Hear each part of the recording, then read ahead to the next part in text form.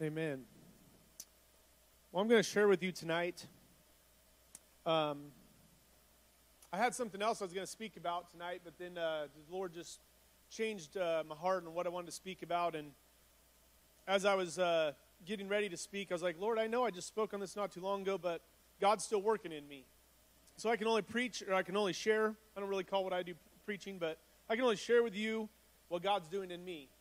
And so God's been working in me in an area that I just have to speak about again. So I testified about this on Thursday night, but for the last couple weeks, I've been struggling with sleeping at night. And I don't struggle sleeping, if you know me. Rodney and them know me. I can literally fall asleep with a cup of coffee in my hand. I can lay down on the ground, and the boys used to make fun of me because I'd say, guys, just give me 2 minutes of silence and I will be asleep. And they said it's no joke. If I lay down on the ground, 2 minutes of silence, I will be out, and I have an eternal alarm clock that will wake me up in 15 minutes when break is over. But I do not have a problem sleeping at night. I am a very deep sleeper, but over the last couple weeks, I feel like it's just been the attack of the enemy trying to keep me from having a peaceful rest at nighttime. And I believe that it was just, I hope tonight I'm just an encouragement to you, to somebody in here tonight, to don't let that attack run your life. Because the attacks of the enemy will come. But the joy of the Lord will come in the morning. So anyway, over the last couple weeks, I've been struggling terrible, awful to sleep. The enemy was waking me up, and I do not exaggerate when I say this, at 2:26 every single morning. And he woke me up, and he was discouraging me in who I am. And who I am as a I guess now I could say as a business owner, which is kind of weird to say. But I know how to frame very well. And I don't say that braggingly, but I know how to frame a house. I can do just about anything except for a set of stairs, which Pastor's going to teach me hopefully soon. But I feel very confident in it. When I've worked for other people, I have no problem going out and framing it. I've never approached a thing that I'm like, I don't know how to do this. But over the last couple of weeks, the enemy's just been waking me up at night and saying, you have no idea what you're doing. And this anxiety has come over me, and it's been making me very sick to my stomach and not being able to function the way I should. And I just believe that the Lord's been coming to me and just saying, trust in me. Just trust in me. We have nothing else to trust in but the Lord. And I know I said this already, but I know I've spoke about this, if not since we've been here, but not too long ago. But I just know that I need to know tonight to continue to trust in God. And we need a reminder of that. And I could tonight not speak to a better group of people who understand what it means to trust in God. To pick up everything we know and to move across the country, there's no better or bigger step of faith. There's no bigger commitment to trust in who God is than to do what we've done. But I want us to understand something tonight, and I need to understand this tonight, that our steps of faith, our trust, is not just a one-time commitment to God saying, I trust in you in this one instance. But it's a commitment that we make every day when we wake up to say, Lord, I trust in you. And I know we've all went around and we've shared with people the testimony of how we've all moved together and how we've stepped in faith. And maybe you've got the same reaction, but I've had a lot of people say, well, that's neat. That's really neat. And really that's how they feel about it, because that is neat, because they don't understand what it means to trust God. When you understand what it means to trust God, it's more than neat. It's a life. It's something that you just do. I was thinking about this, and you probably never went to a funeral and they talked about the person who passed away and said, man, I remember there was just this one time in their whole life they trusted God. But they talked about him in a way that they trusted God in everything that they did. And I know and I hope that that's what they say about us when we pass away, is that we trusted in God more than just once. I don't even know why I'm crying. But that's what I do, so. But I hope that they say that they trusted in God enough to move across the country. And when they got there, they trusted God enough to follow him every day.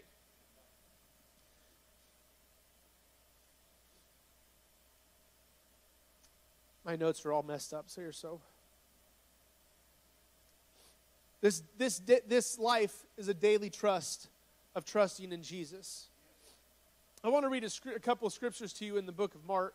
And you all know I'm not going to go longer than 8 to 10 minutes, so hang on for the ride. We got 6 to go. But I want to read this story in Mark, and these are all just stories you've all have heard, but a couple things that caught my attention when I was reading in Mark, the 5th chapter.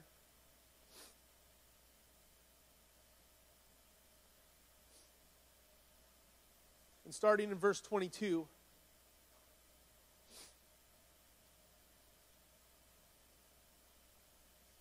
And it says, "And behold, there cometh one of the rulers of the synagogue, Jairus by name. And when he saw him, he fell at his feet. And he besought him greatly, saying, My little daughter lieth at the point of death. I pray thee, come and lay hands on her, that she may be healed, and that she may live." I want to skip over to verse 35. Because in between those two verses, we have the woman who had the faith to reach out and touch just the clothes of Jesus as he walked by. But starting in verse 35, we pick up where Jairus' story goes. And so it says, "While Jesus yet spake, there came from the ruler of the synagogue's home certain which said, Thy daughter is dead. Why troublest thou the master any further? As soon as Jesus has heard the words that were spoken, he said unto the ruler of the synagogue, Be not afraid, but only believe. And he suffered no man to follow him, save Peter and James and John, the brother of James. And he cometh to the house of the ruler of the synagogue, and he seeth the tumult, and them that wept and wailed greatly.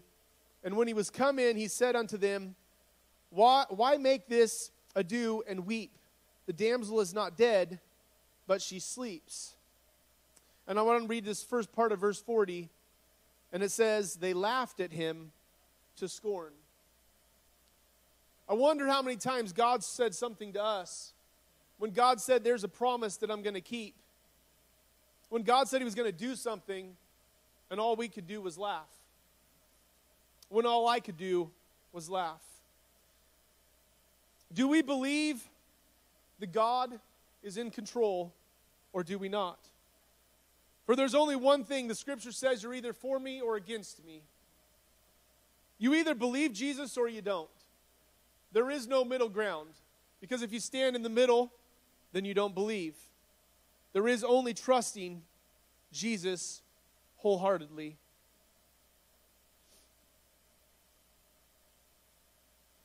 Pastor said this morning, read the scripture, I will not leave you orphans. I'll not leave you or forsake you, is what the scripture says. And God's not willing that we suffer, but he wants us to trust him. God blesses, but he wants us to have faith in him. God is working something in us to trust in him more and more. The steps of faith that we have all taken, the steps of trust that we have taken,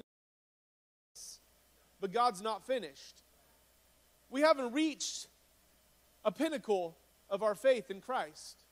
We haven't reached a place where we no longer need to trust in God. God hasn't brought us to Oklahoma so that we can go back to relying upon ourselves to be the providers of our homes. God hasn't brought us here so that we can rely on ourselves to do the things that need to be done for us to make it. But God has called us here to, just like he had called us to Anderson, to trust in him. So I encourage you tonight, don't let the enemy beat you down. Don't let the enemy tell you what you know God, or the opposite of what you know God has spoken into your life. Continue to trust in Jesus. Continue to trust in the Lord, for there's nothing else but trusting in him. In Mark, the 8th chapter, I want to read a couple scriptures. And Pastor again touched on this morning. Mark, the 8th chapter, starting in verse 29. And he said unto them, But who say ye that I am? And Peter answered and said unto him, Thou art the Christ. And he charged them that they should tell no man. And he began to teach them that the Son of Man must suffer many things, and be rejected of the elders, and of the chief priests, and of the scribes, and to be killed, and after 3 days rise again. And he spake that saying openly, and Peter took him and began to rebuke him. And we're in verse 33. But when he had turned about and looked on his disciples, he rebuked Peter, saying, Get thee behind me, Satan, for thou savorest not the things that be of God, but the things that be of men. Get thee behind me, Satan. Pretty powerful words, right? Pastor said this morning, I don't like to be called Satan.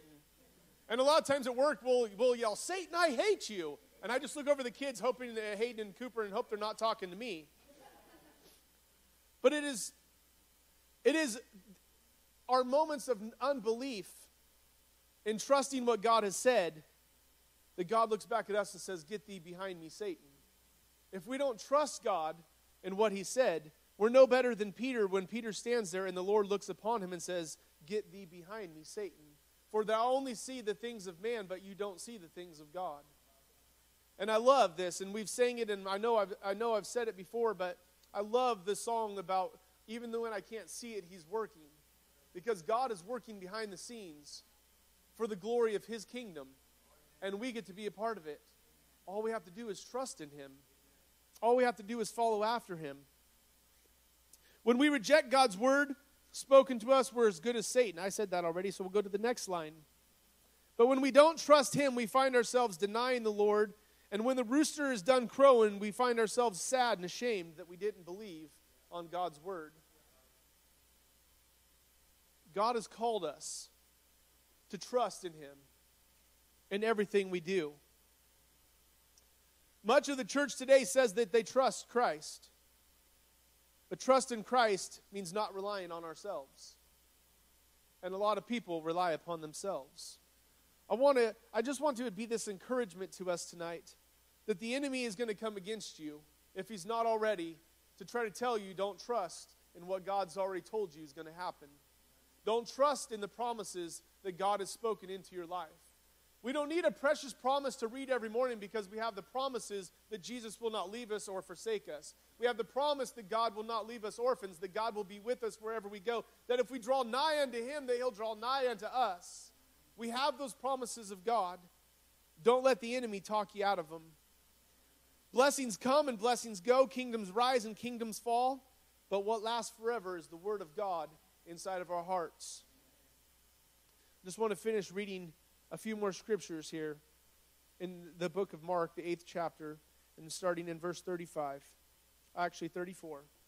And when he had called the people unto him with his disciples also, he said unto them, whosoever will come after me, let him deny himself, take up his cross, and follow me. For whosoever will save his life shall lose it, but whosoever shall lose his life for my sake and for the gospel's sake, the same shall save it. For what shall it profit a man if he shall gain the whole world and lose his own soul? Or what shall a man give in exchange for his soul? We have nothing to gain by living in this world trying to be the masters of our own destinies. We have nothing to gain, but we have everything to lose if we do not trust 100% of the time, 100% of our heart, trust that Jesus knows better than we do. Our testimony is not that we moved from California to Oklahoma. Our testimony is that we trust Christ in all that we do. Our testimony is that Jesus is the Savior of our lives and that we follow him with every decision that we make, that we seek guidance from those who we know are hearing from the words of God. That is our testimony. Because otherwise, everything that we've done is just neat. It's just neat. Because all those people that we've testified to about our move have heard it, and they thought that's just amazing, that's awesome. But what moves people to follow after Christ is to see us in the midst of our crisis, following after Jesus. In the midst of our trials, following and trusting that God's going to bring us through. What testifies to people's lives to come and follow Jesus themselves is to see a group of people who does not waver in their faith, who does not waver in their trust of who God is.